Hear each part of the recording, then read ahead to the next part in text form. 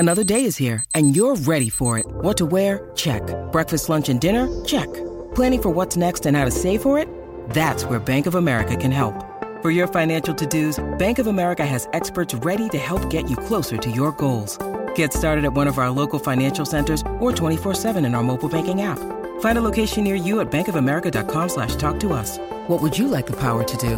Mobile banking requires downloading the app and is only available for select devices. Message and data rates may apply. Bank of America N.A., member FDIC. When you need mealtime inspiration, it's worth shopping Kroger, where you'll find over 30,000 mouth-watering choices that excite your inner foodie. And no matter what tasty choice you make, you'll enjoy our everyday low prices, plus extra ways to save, like digital coupons worth over $600 each week. You can also save up to $1 off per gallon at the pump with fuel points. More savings and more inspiring flavors make shopping Kroger worth it every time. Kroger, fresh for everyone. Fuel restrictions apply.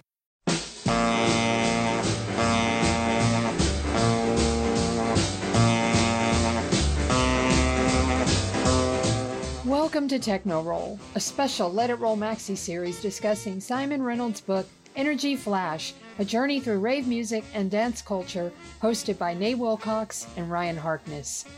Follow the Let It Roll podcast on Twitter at Let It Rollcast, and check out our website at letitrollpodcast.com. Let It Roll is a Pantheon podcast, and you can listen to more great podcasts at www.pantheonpodcasts.com. Today, Nate and Ryan discuss the various forms of house in the 1990s: deep house, handbag house, progressive house, and French touch. Email us at letitrollpodcast@gmail.com. Pop in those earbuds and enjoy.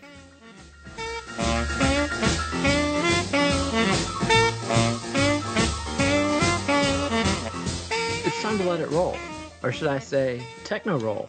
That's right. I'm your host, Nate Wilcox. I'm back with my co-host, Ryan Harkness, to continue our discussion of Simon Reynolds' Energy Flash, A Journey Through Rave Music and Dance Culture.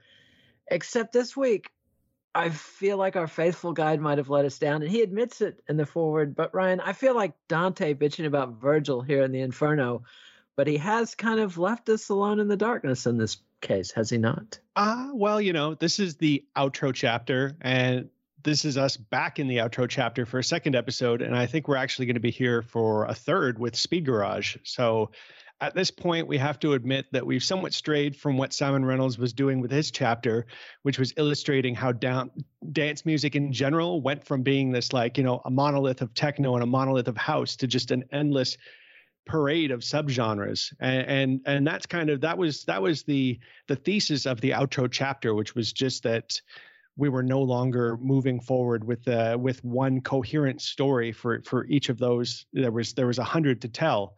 Now, what is it? 22, 24 years later, we all of these genres we feel, and I think rightfully so, that they all deserve to be spoken of and discussed thoroughly. So that's where hindsight comes in. So no blame on what Simon Reynolds was doing. His outro chapter, I think, was for the original version from 1998, very serviceable. It's just that now, obviously, there's more context to the genres he was talking about, and we just got to talk about them. Exactly. But where the blind spot comes in, and the admitted failing, was he didn't like so-called progressive house. It had that word progressive, just like he doesn't like the word intelligent. Those are red flags for Mr. Reynolds. Well, and I don't like progressive house either. I don't like progressive at all. I actually enjoyed this stuff. I went to town on this stuff, partly because I knew I wasn't supposed to like it. But the reality is, this is something we probably should have covered around 91, 92 when we were talking about hardcore. This was kind of one of the rivals to hardcore. And he admits that house and its offshoots were the most prevalent, most popular form of EDM in Britain during that big explosion in 92 to 94, 91, 93, probably that era. So we got to go back in time a little bit and talk about basically trying to cover the whole history of house in the 90s. And so apologies for those of you on an obsessive timeline. Should have done this a few chapters ago, but be that it as may. Yeah, we're following the book, sort of. So. Yeah, more or less. This is just one of those, we did the same thing with Brewster and Broughton. had to fill in a couple of blind spots. And even with them, I feel like we probably should have gone back and done a whole chapter on Rare Groove that we didn't do. But be that as may, here we are. We're talking about house. And if you're going to talk about house, you got to at least pay a visit to Chicago. And Chicago, even though the scene was not what it was at all in the 80s. The radio stations were gone. The clubs had been under siege, a two-pronged siege from the police and the legal authorities and from the underworld. Nonetheless, there's at least one hero in Chicago house in this era, and I'm talking about Curtis Allen Jones, the inimitable Green Velvet, a.k.a. Cashmere as well. Cashmere, yes. A man of many aliases. Give us a quick summary of Green Velvet, who's one of my absolute favorites, I have to say. Green Velvet's one of those interesting guys that really straddled house and techno and revitalized both, I feel. And, he had different names for different sounds, which is, I think, the way that everybody was kind of going in the 90s. And I dug that. We talked about Green Velvet when we were talking about Dark Side House a little bit, because he had tracks like Flash and there's a couple of others that he had. That I Can't Feel My Body. Yeah, that one as well. There's a whole bunch. He was like kind of the North American pioneer of talking about creepy things and house tracks and really giving it a sinister vibe. So his contributions to house and techno was kind of making them dark and sleazier than maybe was considered appropriate before. But the other thing that Reynolds left out, I mean, I feel like Green Velvet had to be talked about in the Dark Core chapter because he was making such a big impact.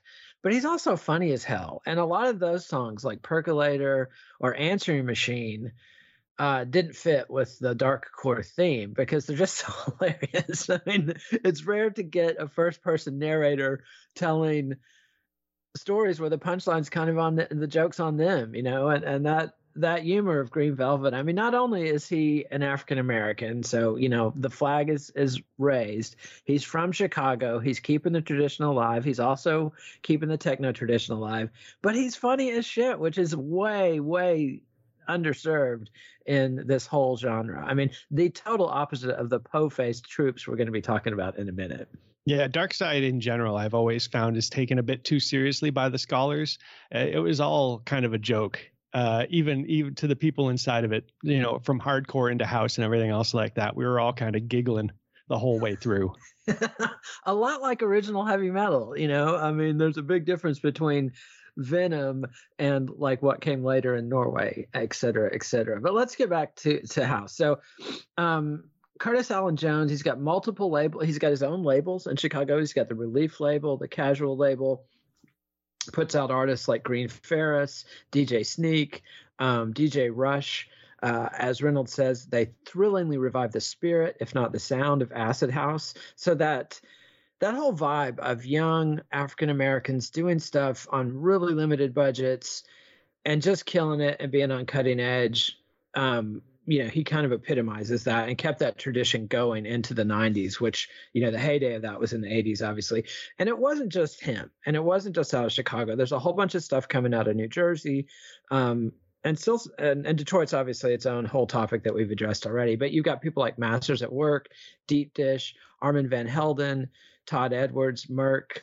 All those guys are important. Want to give us a quick summary on why, or some highlights on that list? Yeah, well, it all kind of falls into that deep house label, and that's like it's a slower, sparser, and more soulful sound than traditional house. Like the piano's still there, the sax may still be there, but it's more sparingly used. They're spacily used. There's dark elements and tech elements that have been added in. It kind of gets away from being as joyously disco based as maybe past house has been. And the cool thing about it is it uses more unconventional jazz chords, which explains why good deep house tracks are they feel different. They're moodier and they feel more complex and less derivative. So all of these guys are coming out with stuff that's starting to sound like, once again, more underground and a bit more sophisticated than maybe the more obvious house music of the late 80s.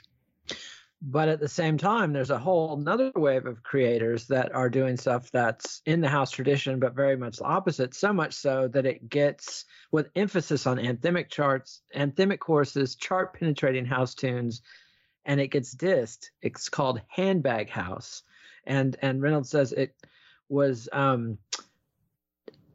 disregarded for allegedly appealing to women and the folk myth construct of Sharon and Tracy, the stereotypes of the undiscriminating working class party girl. But still, you had tracks like What Are We Doing by Dee Dee Simone, Black Box, Right on Time, CeCe Peniston, Robin S. Show Me Love. Yeah, these are real anthems that, like, you know, when we were picking a song, I was like, do I pick the ones that everybody's heard? Like, these are such core songs that everybody's heard. Like handbag is the derogatory term. If you really want to pinpoint the genre that spawned handbag hate, it's diva house, which is kind of like the baby of disco and Euro, because it's just got that full on diva vocal but the banging that you would get from like a 2 Unlimited track. So it's a very interesting, in your face, full forward. And handbag comes from the fact that women in clubs in the UK would, quite sensibly, they dance around their handbags. They put their purses on the ground and then dance around them so that they wouldn't get their purses stolen. So handbag kind of just became like that, out on the dance floor dancing to this stuff with their handbag down on the ground between them. And that's just kind of the shit talking that people use to denigrate these working class women who are just trying to have a good time. Yeah, back in the 90s, it was open season for sexist music critics to just go to town, and sexist musicians and music fans who wanted to talk up their boy stuff and diss the girl stuff. But you went a different direction. You chose Kashmir, Believe in Me from 1992. That was my deep house selection. Like hopping back to the deep house stuff, I wanted to pick Kashmir, which is one of Green Velvet's aliases, to kind of show people where he sat in that kind of slower, groovier, weirder house sound. Well, let's hear it. Kashmir, Believe in Me. You need a man who will be there for you. I'll be there for you. Need a man who will take you out to nice places. I'll be there, baby. Or do you need a man to lick you up and down? You need a man who won't be anybody else's man. And I'm that man, baby. You need a man who you can believe in. And that was Kashmir with Believe in Me. And we do, Green Velvet. We love you. We love you. We believe in you till the end of time. I mean, this is, I'll never be able to go back in time and appreciate it as it happened. I slept on it, but I'm so happy that I discovered. I feel like you might actually go, if Green Velvet came to your neck of the woods, you might actually go out and check it out. I mean, maybe he's just as good, man. He has not let up one bit. Well, maybe if once I get over my COVID, the whole the plague business. But I've long said that Jesus could get back together with all the apostles, including Judas, and I wouldn't buy a ticket. So we'll see. We'll see if Green Velvet can tempt me out of that. And there's also a reaction, or I don't know a reaction, but a sort of a combinatory mini genre that comes around this era called Hardbag House. And the guy, Rollo Armstrong of Faithless, was involved in this. There's a track, Don't You Want Me by Felix. That was kind of the summary of that. Tell us about Hardbag House. Yeah, Hardbag is when like the Euro elements overpowered the diva elements in Handbag. So like the synth started to take center stage, and there was nothing subtle about these leads. Like the key elements of Handbag and Hardbag is they're not afraid to be overt in your face with the core melody or the groove or the vocal riff. The drums just kept getting harder too until it crossed the line right into UK hard house and New Energy, which is kind of like the hardcoreification of Handbag music. So, it's just like any genre of music that kind of catches on, it's just someone's going to take it and kind of amp it up and make it harder and harder, especially in the UK. They love to do that. So Hardbag was the successor to Handbag. And then it went full into New Energy and UK hard house, which, spawned their own 50 different underground subgenres as well. And New Energy, of course, is sort of a descendant of High Energy, the early 80s disco sound. High Energy and Hardbag, they kind of sit and Handbag in general, like they all sit together as weird sisters. Yeah, very much the disco family. And one thing we should point out, most of these vocals were samples or snippets. They weren't it wasn't like Sylvester or Divine recording a whole track.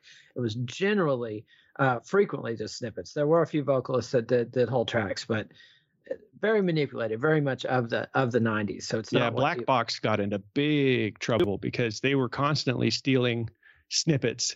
And like you can thank Black Box for a whole bunch of the weird laws that we have about sampling, because they basically they were kind of like, I'm trying to think of they were the ones that broke the laws so bad that new laws were written. They were taken into account because of everything they were doing. Yep.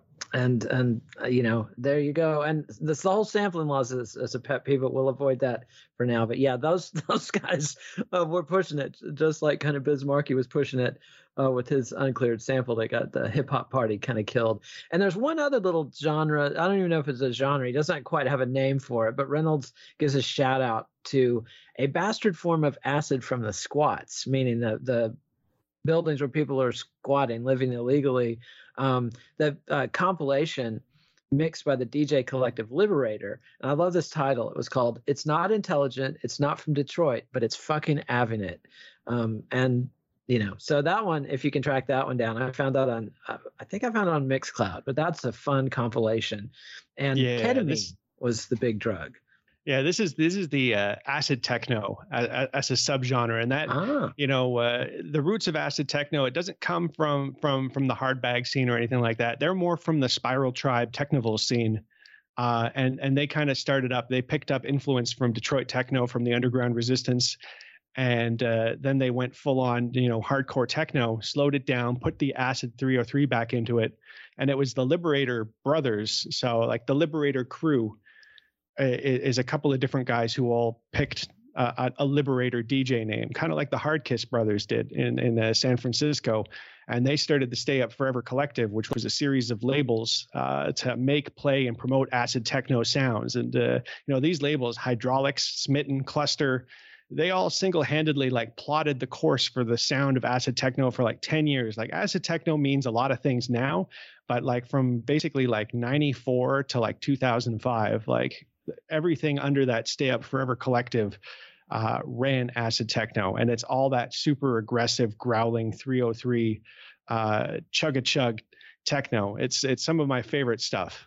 Awesome. Well, I'm glad we had you on the show to tell us about it, because Reynolds didn't even know the name of the genre yet at this point. So filling in some holes in my knowledge. And speaking of holes in knowledge, because of the way Reynolds just skipped over this whole thing, and I had been deliberately oblivious to this stuff. Like the few times I did want to go out and dance, I just wanted to get messed up and watch girls dance, basically. I was not concerned with what are these tracks, where does this come from, how is this made. I was just enjoying the experience, which I like to think is a totally valid thing to do. And when I heard this, when I finally went back and reconstructed the history of progressive house, which Reynolds didn't do for us, now I'm like, aha, I recognize this stuff. This is the kind of stuff that people were dancing to in the mid 90s all over the place.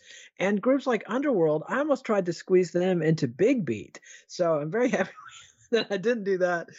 And we did this, because there's this whole, I don't know. Tell us about the genesis of the progressive house movement. Who were they and what were they trying to do? Yeah, well, progressive is such a messy term because it's used basically as a catch-all for a type of club dance music that was popular from like 95 to 2005. Basically, it's slower than rave, less in your face than rave, cooler. And if electronic music was a water park, then, you know, it's the lazy river compared to hardcore water slides and trance wave pools. So, I mean, I'm just going to say it again. Good metaphor. Full disclosure, I hate progressive because that was what was popular in the club world when I was raving. And that's all I had in my town. If I went to a club, they were playing prog. And as a trance DJ, I got started DJing because all the so-called trance in the city was progressive. So the thing I hate about prog is that, you know, for all the confusion about what is or isn't prog, I think everybody knows what bad progressive house and bad progressive trance sounds like. But the good stuff, people are always like, what is it? What genre do you put it in? Because it actually has substance and it has elements of trance or house or garage. So you're tempted to classify it as one of those, but it doesn't quite fit because it actually, progressive is just devoid of personality. Progressive is just the wrapper that things got put in order to fit into the club sound that was being played everywhere. And anything that's actually good you start saying, well, this is kind of like trance, or this is actually more house. So to me, progressive is more of kind of, it's basically how they say EDM now in America. It's a specific big room sound that's popular, and everybody's making it according to these formulations. So I see. So it's like Reynolds ignored it, and you're dissing it. So I'm going to have to feebly try to fight for my corner. But let's go ahead and hear our next tune, which is Black Box Ride on Time, which I should have introduced this a second ago. This is from 1990. Tell us why you picked it. Well, we're going back to the handbag. If you wanted to know, I'm botching every cue today, so apologies. But go ahead. Sorry. Yeah, handbag is, if you want to know like what handbag is, there you go. That's handbag. Diva House. Black Box Ride on Time.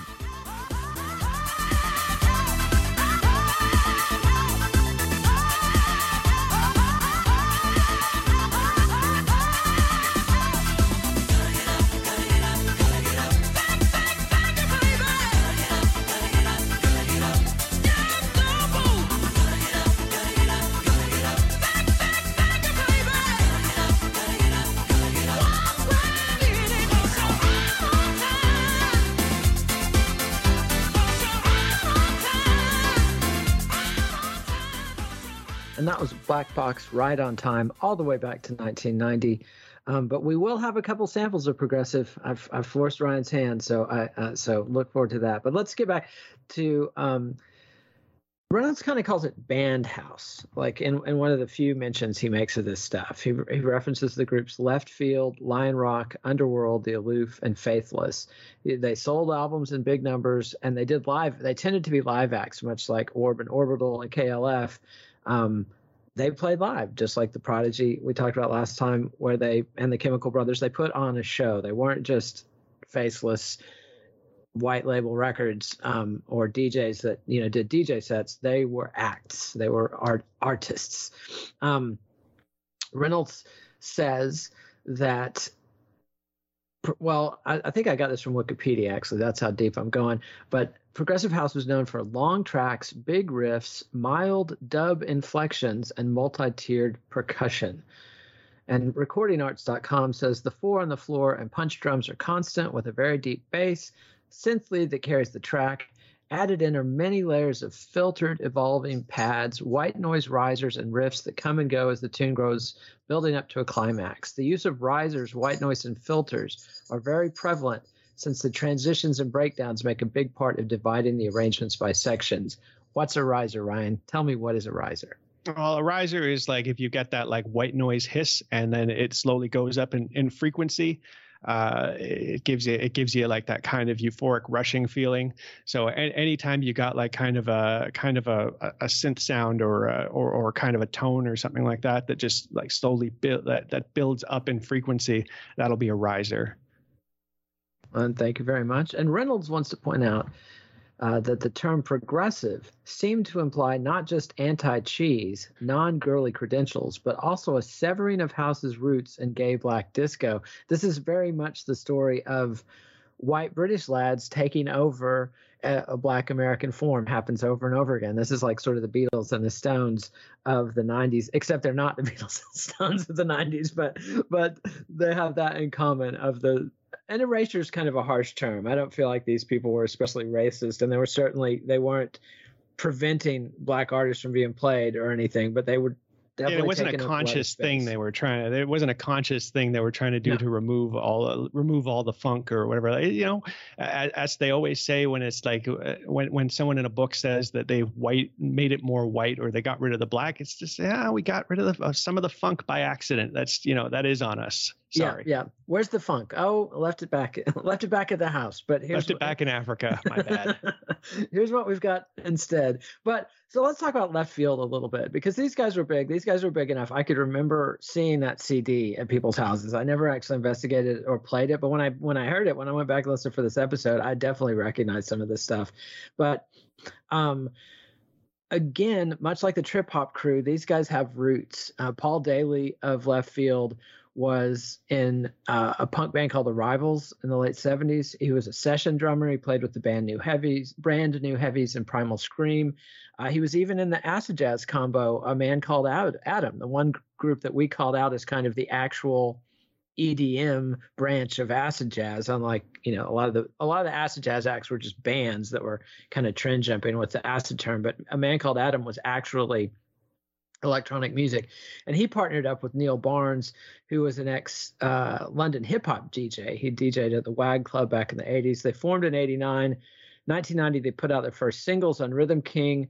It was just Barnes solo, but he had Daly do remixes. So Not Forgotten, More Than I Know came out on Rhythm King Records, and then they were in a legal limbo, as is so often the case. The love affair with their first label. They got married too soon and had to sue Rhythm King. So for not quite a year, I want to say, they couldn't perform or record under their own name. So they did remixes for acts like React to Rhythm, Super Real, Inner City, and even David Bowie. And then 1992 released The Pressure on their own Hard Hands label, the first Barnes Daly co-write. They are now officially a group and featured reggae singer Earl 16 on vocals.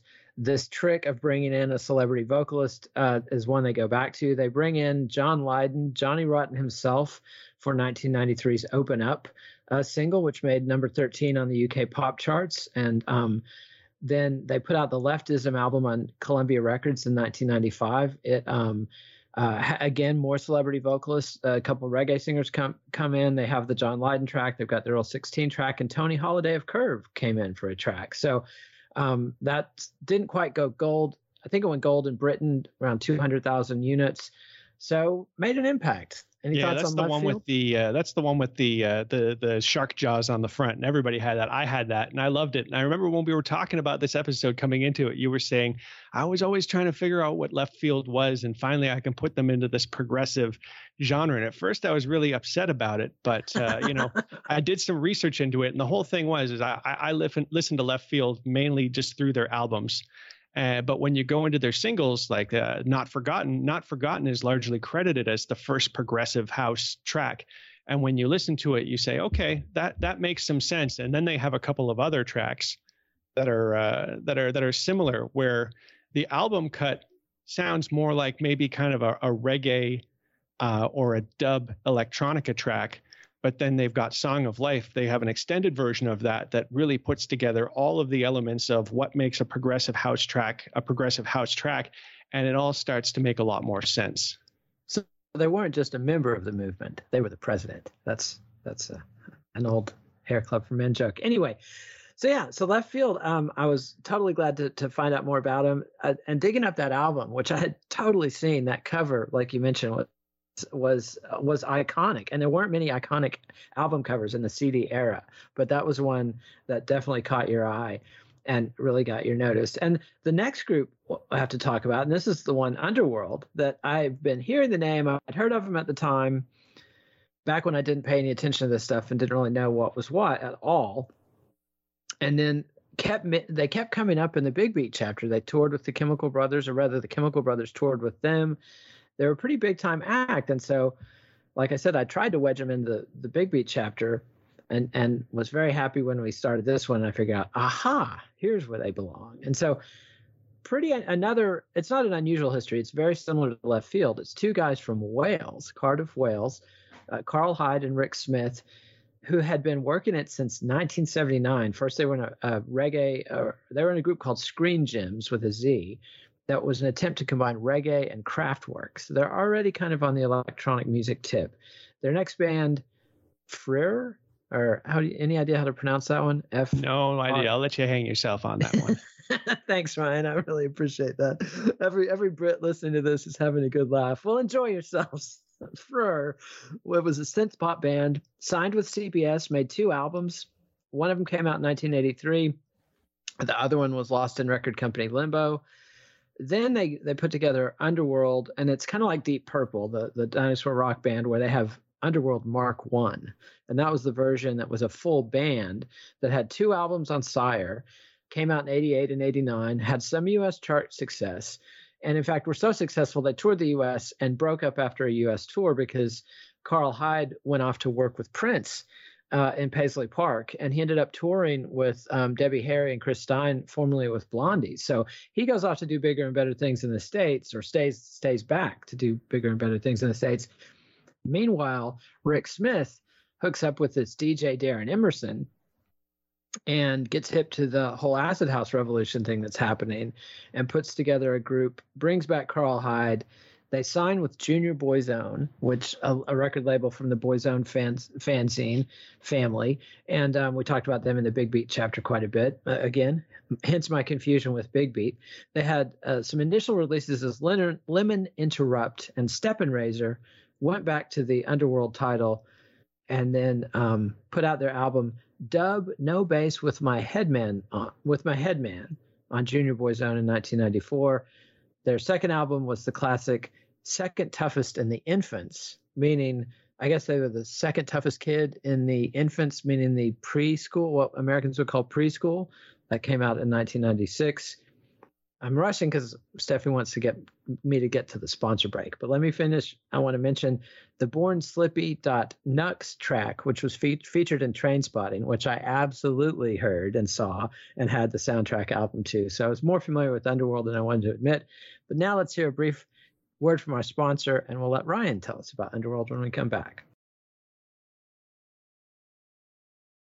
And so, Ryan, what's your take on Underworld? Because I know for me, my experience of them was the music and Trainspotting that seemed very new and way ahead of anything I'd heard at the time. But if you were in Britain or on the club scene, I'm guessing BornSlippy.Nux was not cutting edge. Well, it was still a bit of a clubbing revelation. It was a massive hit. And I feel like kind of before that, they had a reputation for being kind of more like almost like beatnik slam poets with a lot of their stuff. And, their albums would come out and they would have some gems on them, but, maybe overlooked by the average person because they're surrounded by all this really weird free form stream of consciousness lyricism that goes over it. But then you have, Born Slippy being put front and center in Trainspotting soundtrack, and you have a couple of their other tracks being kind of elevated and put into other movies, and they start to develop this real, societal cachet that they can build off of. Like Underworld is one of those groups that was considered cream of the crop, top on all of the tours and everything else like that, both in the UK and in America. Just because of those hits, because of Dark and Long, because of Born Slippy, because of Cowgirl. And so they had those individual tracks that are just such massive monster hits that it kind of let them get away with a kind of a very artsy, weird album existence. Yeah, and I think it was Carl Hyde that was the one that was the lyricist, and would do some really interesting things with eavesdropping on people on buses and writing down what they were saying, and then chopping up the conversations and repasting the lyrics, and just all kinds of sort of avant-garde lyricism, which is very unusual in this whole EDM journey. Not a lot of notable lyricists in EDM, and I'm sure Reynolds, that's probably part of the reason Reynolds ignored him, because it wasn't the story he wanted to tell. And Reynolds does stick to his guns. He's basically like, I still love that this book was a polemic, that I was all in for hardcore breakbeat, and I was, and he was very happy when it evolved into jungle and drum and bass, and he felt like he had won. But then towards the end, he's kind of having to hedge his bets and admit that progressive house and deep house had some future successes too, and we'll get to that in the Speed Garage and UK Garage chapters, because they're totally going to take over from jungle. So kind of had to engage in some revisionism. But it's not just bands at this point. There's also the whole superstar DJs phenomenon. And Reynolds has mentioned DJ Sasha, aka Alexander Paul Coe, multiple times, but never really focused on him. And that's one of the things I feel like Brewster and Broughton, if they had written about this era at length, they did write about this era, but just in a couple chapters of a much longer work, I feel like they would have made people like DJ Sasha much more central to their story. But DJ Sasha is a little different than the previous generation of club DJs. Tell us what it meant to be a superstar DJ in the 90s. Well, I mean, the whole phenomenon with Sasha and Digweed was and how they carried prog into the mainstream was, Mixmag came out and basically coined the term progressive to talk about what these guys were doing in the north of England, DJing this new sound. And I will admit, it's not trance, it's not techno, it's not house, it's kind of some kind of weird amalgamation of something else. And that's kind of what progressive just kind of got labeled as. It turned into something else eventually. But what Sasha and Digweed were doing was they were playing, what we were talking about before about how it's cooler than what you'd consider normal trance. Lots of guys weren't even, our progressive house to a certain degree embodied or held a lot of the trance guys because they didn't even want to have the word trance in their name, even as progressive trance. But that's what it was. But anyways, Mixmag pushed the term progressive. They pushed Sasha and Digweed, and they pushed like a whole bunch of these other guys that were kind of carrying the sound, and it became this whole self-fulfilling wheel where these guys were kind of out and playing and getting some popularity. And because they were appearing so much in all of the DJ magazines and everything else like that, more people were coming out to see what this fuss is all about, and it becomes this sound that you can't escape in the UK and all the way over in Canada. Not so much in America. They're progressive. America's more house was always more house. They didn't get on to prog like the other places did, but it basically kind of took over. And I think a big part of that was because the press threw all in on progressive because it was more serious and it was less stupid. Yeah, I mean, EDM at this juncture just didn't have a presence as pop music in the States. So it makes sense that the sort of most pop aspects of it just aren't happening in the States at all. EDM was still an underground sound. But I do want to give a little bit of the history. Sasha started out at Manchester's Hacienda, storied club. We talked about quite a bit in the Manchester episode and previously. Then he moved to Shelley's Laserdome in Stoke-on-Trent. He was featured on the first cover of Mixmag, and really worshipped, sort of as idolized is the word. He was idolized as a god king by many people. A lot of people having their first E experience like zeroed in on him. Partners with John Digweed in 1994. And I was aware of these compilations albums they put out. I think it was the first one they did was Renaissance the Mix collection in 1994, which I wasn't aware of, but I do remember seeing Northern Exposure. A woman I worked with around 97 had that album. It came out in 96. Tell us about this whole Northern Exposure series and these. How does a DJ make a CD? What's going on here? Oh, I mean, just as far as mix CD goes, the mix CD is the most obvious format for a DJ to kind of, put out and exist in. All of these DJs back when the labels were trying to figure it out, getting ATB and Paul Van Dyk to put out artist albums, it was just stupid. Like, mix CDs are the way to go. People want something that's representative of the experience they're having in the club. It makes sense for Renaissance to put out a 3 CD mix collection in 1994 that has all of the sounds of what you'd hear at their club mixed by their most famous DJ. And that's why the Renaissance CDs are everywhere. Northern Exposure is Sasha and Digweed at their kind of starting point. And to me, when you listen to that, it's hard. This is where people argue about progressive as a term. And you say, well, this is just trance. And the only reason it's not trance is because people don't want to admit that it's trance. But is it more progressive than club trance? Yes, but it's still trance. So it's just kind of an interesting thing that's been going on for years because of the progressive term. Is it serious? Can you drink to it in a club and nod your head thoughtfully? Then it's progressive, and you get rid of the house moniker, get rid of the trance label, progressive. All right. And this whole notion of a DJ putting together an album based on the set he played, where each track is by other artists, but it's got the mixing tricks that the DJ employed to blend things together and some of the things to modify the sound. This is stuff that disco DJs were trying to do back into the 70s. In the Brewster and Broughton, we talked about that there was a club owner, and I'm blanking on his name, in New York in the 70s who wanted to sell tracks of, here's what our DJs are playing, here's how they're mixing them, let's print this up as an album, contacts the publishers and the record companies, I want to license these songs and do this. Everybody shuts him down. 20 years later, the record industry finally figures out, oh, here's how we can make money off of DJs, So a classic example of the record industry just totally being behind the times and retarding the progress of the whole thing, holding back the business. Nobody, missed opportunities. Imagine if Frankie Knuckles and Ron Hardy and people like that, Larry Levin, had been able to make albums of their mixes. That stuff would have sold, and it would have been a win for everybody. But yeah, not only was it not happening like officially through the labels for a while, but the labels were actively trying to destroy mixtape culture in the underground, which is where you got your Frankie Knuckles mixes, or where you got your early any rave. You'd always be getting. It was my favorite time. You wouldn't just get a flyer coming out the door. Someone would hand you a cassette tape or a blank CD that was something burned, and that was great. Being able to go home from a weekend of partying with like 6 new CDs and 3 new cassette tapes. Awesome. But let's hear our next track. This is Left Field's "Song of Life," the extended version from 1992. Why did you pick this one?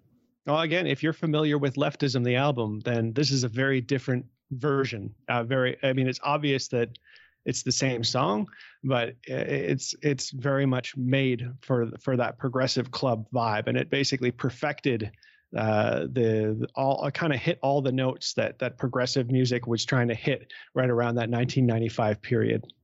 All right, Left Field, "Song of Life," the extended version from 1992. Not 1995. So, got to correct it. Anyway, Left Field, "Song of Life."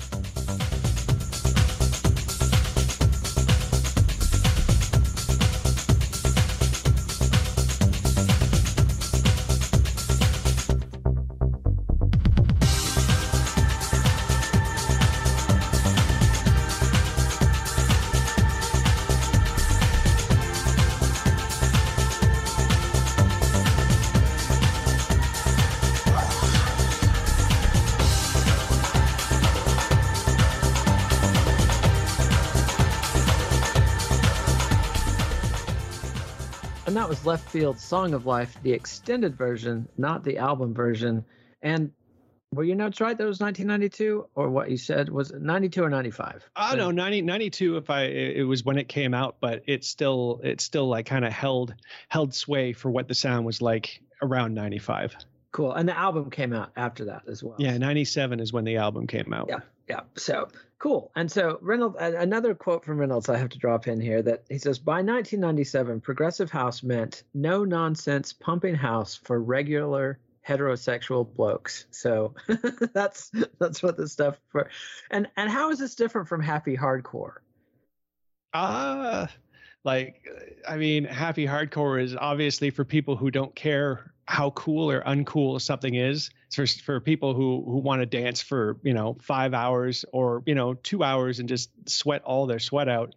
And progressive house was meant to fill up super clubs and kind of have that cachet as being sophisticated and groovy and just socially more acceptable than a lot of the underground varieties of dance music. Cool. And musically, happy hardcore would have break beats, right? And this stuff would not have as much. But up to 95, yeah, there's break beats. And after 95, there was the new UK happy hardcore sound that was more 4/4 based. So it was just, about 180 beats per minute, 4/4 beats. And wow. Still the same chipmunk vocals and ridiculousness and piano riffs and. Cool. Well, let's get to another celebrity that even I was aware of in the 90s. And I'm talking about Richard Melville Hall, a.k.a. Moby. Originally a punk musician, he moves to New York from the New England in 1989, became a DJ, finds time to play guitar for Ultra Vivid Scene. Then, but he's becoming a DJ, has this track Go from 1991, goes top 10 UK. It sampled Laura Palmer's theme from Twin Peaks. So in that way, it's almost kind of a novelty track. It's kind of funny how some of Moby's biggest hits were kind of novelty, or the song that I picked to talk about with Moby was Move, which is a pure handbag diva house track. And we will hear it in just a few minutes, but give us a little background, because Moby is somebody like by the end of the century becomes the biggest electronica star, which is what they were branding at the time, in the world. But even before then, he's touring the States, 92, he tours the States opening up for the Shaman. 93, he tours the U.S. opening up for the he's the headliner, and the Prodigy and Richie Hawtin are opening up for him. The Move EP on Elektra, so he's on Elektra Records as early as 1993. The single Move that we're going to hear in a minute goes to #1 dance in the U.S. It's top 20 UK pop. Wait, I'm wrong. He opened for the Prodigy and Richie Hawtin, but later in 93, he headlines over Orbital and Aphex Twin, Richard James. Has Everything Is Wrong 1995, top 25 UK album. He's on Lollapalooza in 1996. That's the big alternative rock tour that starts in 1991, originally headlined by Jane's Addiction. Second year has Soundgarden and Pearl Jam and kind of inaugurates grunge. And had tons of hip hop acts, Ice-T, Ice Cube, other people. So Lollapalooza was kind of even had metal bands in there. It was kind of anything to the left of mainstream rock in America is on the Lollapalooza tour at one time or another. And Moby, I guess, is the official entree of this electronic dance revolution that's been going on everywhere else for 10 years at this point. Finally makes it into the alternative mainstream in the States in 96. But give us the general sort of background on Moby. Like, how the heck did he fit into the scene? How did he come out of New York? I guess he was just like other DJs that we've been talking about through this whole thing that are coming out of New York and sending their records to England and getting an audience that way. Is that right? Yeah, I mean, you got to understand how big of a track Go was. Go is massive. And it's featured in a whole bunch of movies. Almost all the 90s movies about rave music usually have Go in them. And then Move was, again, like a massive #1 hit in the US. So Moby's one of these guys that has these hits that you could just ride your whole career off of. And, but he was kind of constantly releasing albums. Basically, after he left Instinct, Instinct Records was just kind of taking all of his bedroom dance music hits dance music songs that he had kind of written and given them, and just kind of they had like a pile of them, and they were just kind of releasing them and selling them in Europe. But after that, once he kind of got onto his own, was allowed to do what he wanted to do, he was making these kind of weird albums that didn't really fit. Like Everything Is Wrong, that album, it did well based off of name value, but it was a very uneven, weird album with a lot of influences. And then he writes a punk album, Animal Rights, 1996. Yeah, and that just confused everybody and pissed everybody off. It almost cost him his position as somebody in that you could put on top of a rave flyer, because at a certain point when you thumb your nose at the scene that you're supposed to be the champion of, people start to take offense. But he was really riding off of those massive big dance hits that he had that were, Go is almost a breakbeat hardcore track. Next is the E is straight up breakbeat hardcore. And Move is Diva House. So he hit a lot of those commercial notes, in between doing what he wanted to do, which I got a lot of respect for. The thing that's kind of interesting, we talked about Moby a bit and why he didn't fit into the America chapter, and from this book. And one thing I got to say is that you can look at America, the rave, you can look at the rave scene in America in 100 different ways and focus on 100 different people and have 100 different stories that you can tell. But for Moby, the reason I feel like he's kind of understated in that chapter is that Moby kind of did what Moby does. Moby wasn't so much doing things for the scene, kind of like when we were talking about Jungle and guys like For Hero, who would have almost a community center vibe to their studio where anybody could come in. Smith and Mighty as well. Like, these are guys, Bristol is on the map because Smith and Mighty opened up their studio, and all the important artists went through there and got an education and got mentoring and got help through. And while Moby's a collaborator, he's not as much of a mentor. There's not like 100 different people who came out saying, Moby was the one that took me and dusted me off, fixed me up, and put me out to the world. So Moby was kind of doing his own thing right up until he did the Area 1 series of raves that he organized himself in 2001. Like, other than that, like, one of his tours, Aphex Twin kind of slagged him off the whole time for being such an insular, aloof individual who didn't want to have anything to do with any of the other acts. Yeah, and when we talk about Michelangelo Matos's Underground is Massive, Moby's going to kind of emerge as the Chevy Chase of the scene. Like there's a lot of hate directed Moby's way, and he's still catching it. I can't remember what celebrity he recently claimed to have nearly had an affair with or something, and then only to get just utterly slagged when she put out her version of events. But that's Moby. Let's go ahead and hear his track "Move." And you already covered why you picked this one, right? Or do you need to? Yeah, no, it's for all of his pretensions, this is pure diva house, so which is handbag to the extreme. All right, Moby, "Move."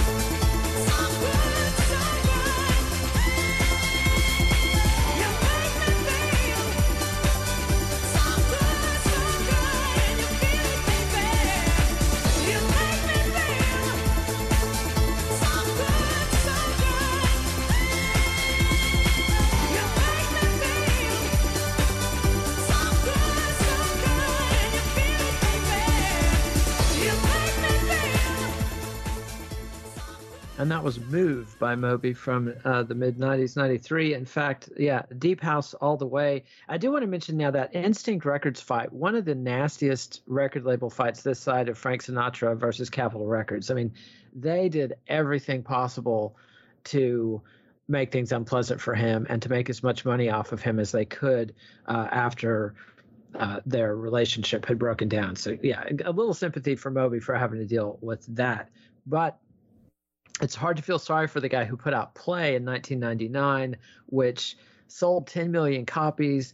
I think there was a law that put Moby in every television ad made in 1999. I can't remember who passed that, but that seemed to be the effect because he was in every TV commercial that happened for like 3 years. He was on films, TV shows. That Play album, you've heard it. If you lived in the turn of the millennium era, you had to hear that whether you wanted to or not. I didn't even have the heart to go back and listen to the album in full, which I don't think I've ever done, just because so much PTSD from all the memories of. I remember hearing that on 9/11 vividly all day as we were watching the planes crash into the buildings and people jump into their deaths. And here's another ad featuring Moby, coming on every 5 minutes. So anyway, a bit of PTSD for you Americans. Yes. But I don't know. Thoughts on Play? Worth a hear? I love it. I was early on the Play bandwagon just by happenstance. It was like during the time when I was just going to HMV and buying all the CDs I could, ripping them on my computer and then returning them the next day. So Play came out and I got it when it came out, and I was blown away because it was unlike anything I'd ever heard before. Moby had gone back and found a whole bunch of really interesting, source samples of black folk music from the 1920s, and it made for a very compelling listen. And also low royalty payments, I'm pretty sure. So on Moby's part, but I don't know. I actually don't know the licensing details on that. So I will go back. We'll go back and give that a full listen. And it was definitely him deliberately trying to recover from the animal rights fiasco. I can remember being in a record store in the 90s and a whole bunch of punk rockers were playing that record and just rolling on the floor laughing. And I remember at the time thinking, this isn't that terrible. What's the big deal? And I didn't really understand the whole context of who Moby was and why it was so funny. It was perceived as so funny for him to go punk. And that's another one I haven't gone back and listened to, but now I'm kind of tempted to see how it holds up. Yeah, if it functions at all as credible punk. Any opinions on that one?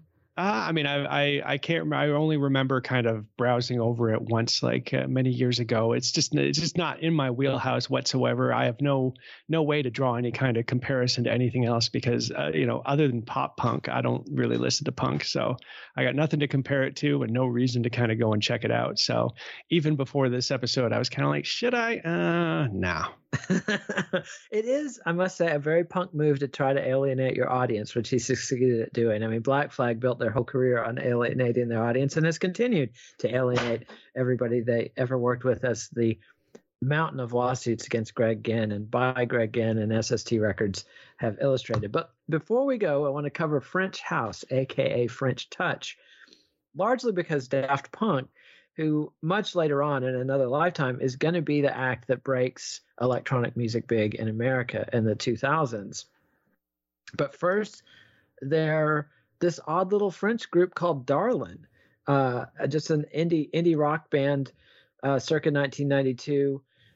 And they get their name because somebody reviews their band and calls it Daft Punky Thrash. So how did an indie rock band from France evolve into Daft Punk? What's the context? What's the scene? What's French touch? Well, you got to figure both the guys from Daft Punk are obviously very musically educated. And, I don't know too much about their indie rocker days, but basically from 1995 onwards, Thomas Bangalter has a little label called Roulé, which basically creates filter house. And I made a mistake back in the America the Rave chapter when we were talking about Daft Punk coming over to America. And I referenced into the fact that filter house was really big in America, and that's why they brought Daft Punk over. But Daft Punk basically created filter house. Like nothing predates Roulé. All the stuff that I had been listening to, thinking it was pre-Daft Punk, was actually older than Roulé. So I got to give Thomas Bangalter all the credit for having this strange little label that kind of. You mean younger than Roulé? Yeah, nothing was younger than Roulé. Roulé was the start of this very.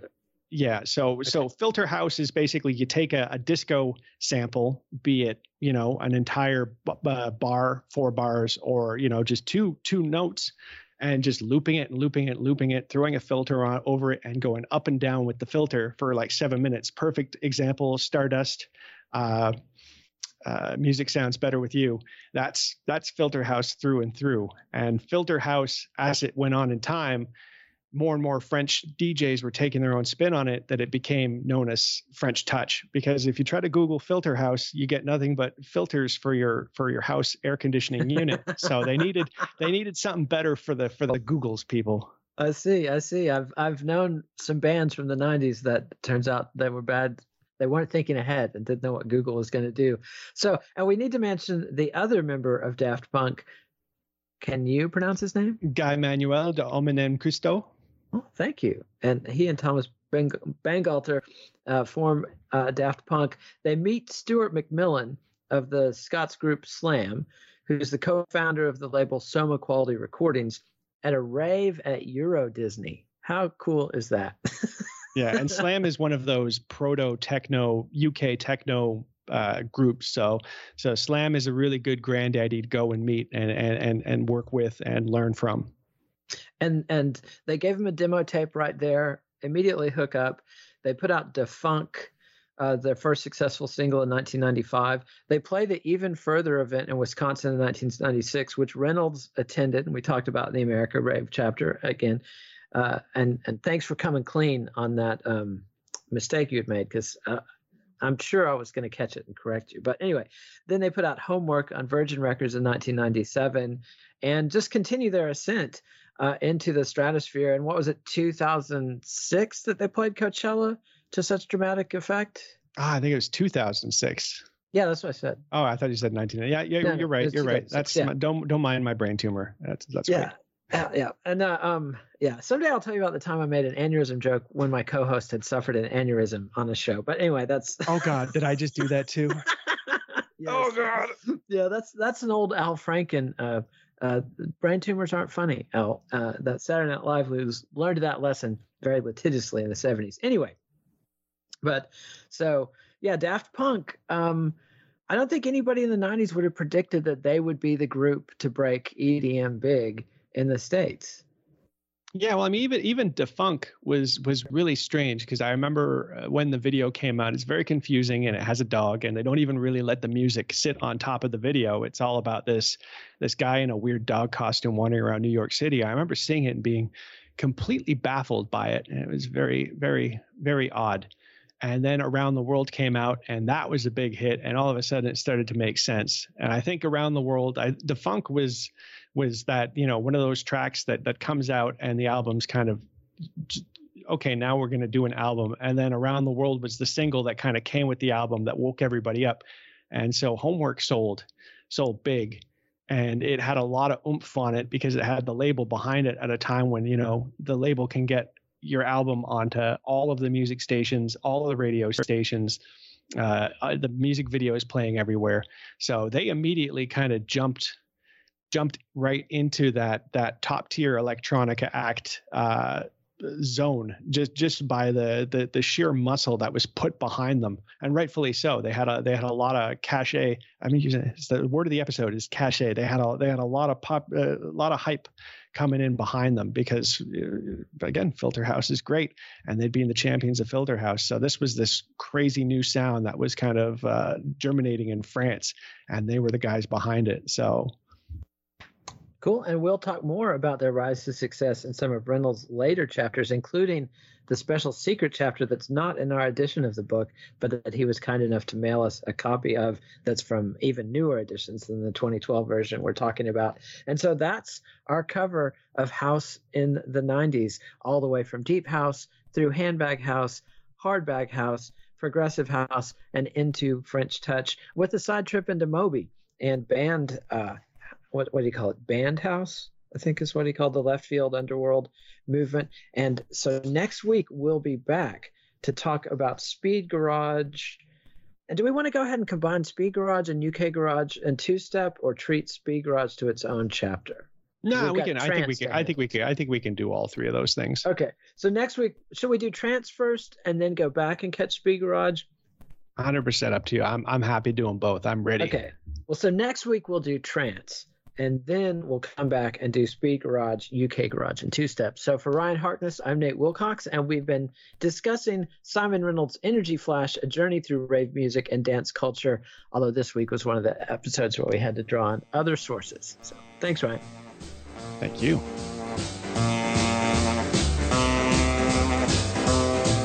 Follow the Let It Roll podcast on Twitter at Let It Rollcast, and check out our website at letitrollpodcast.com. Next week, Nate and Ryan will be back to talk about the global spread of trance in the later 1990s, from Goa to Berlin to Tel Aviv and South America. Let It Roll is a Pantheon podcast, and you can listen to more great podcasts at www.pantheonpodcasts.com.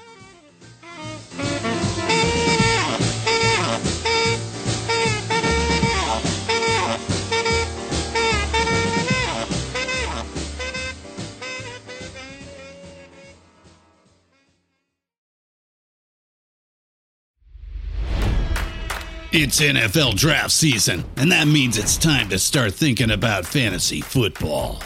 FantasyPoints.com features industry-leading experts and prognosticators using proprietary hand-charted data to help you score more fantasy points. FantasyPoints.com is the place to go for whatever kind of fantasy football you play. Whether you play fantasy football, daily fantasy sports, or do a little bit of everything, Fantasy Points has the meticulously researched content to guide you to victory.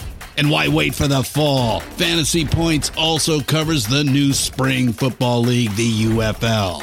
Join the guru, John Hansen, Scott Barrett, Joe Dolan, and other massive names in the fantasy football universe with an exclusive offer. Use code Pantheon for 15% off any Fantasy Points package, including the all-in package, with access to every article, tool, and data nugget that Fantasy Points has to offer.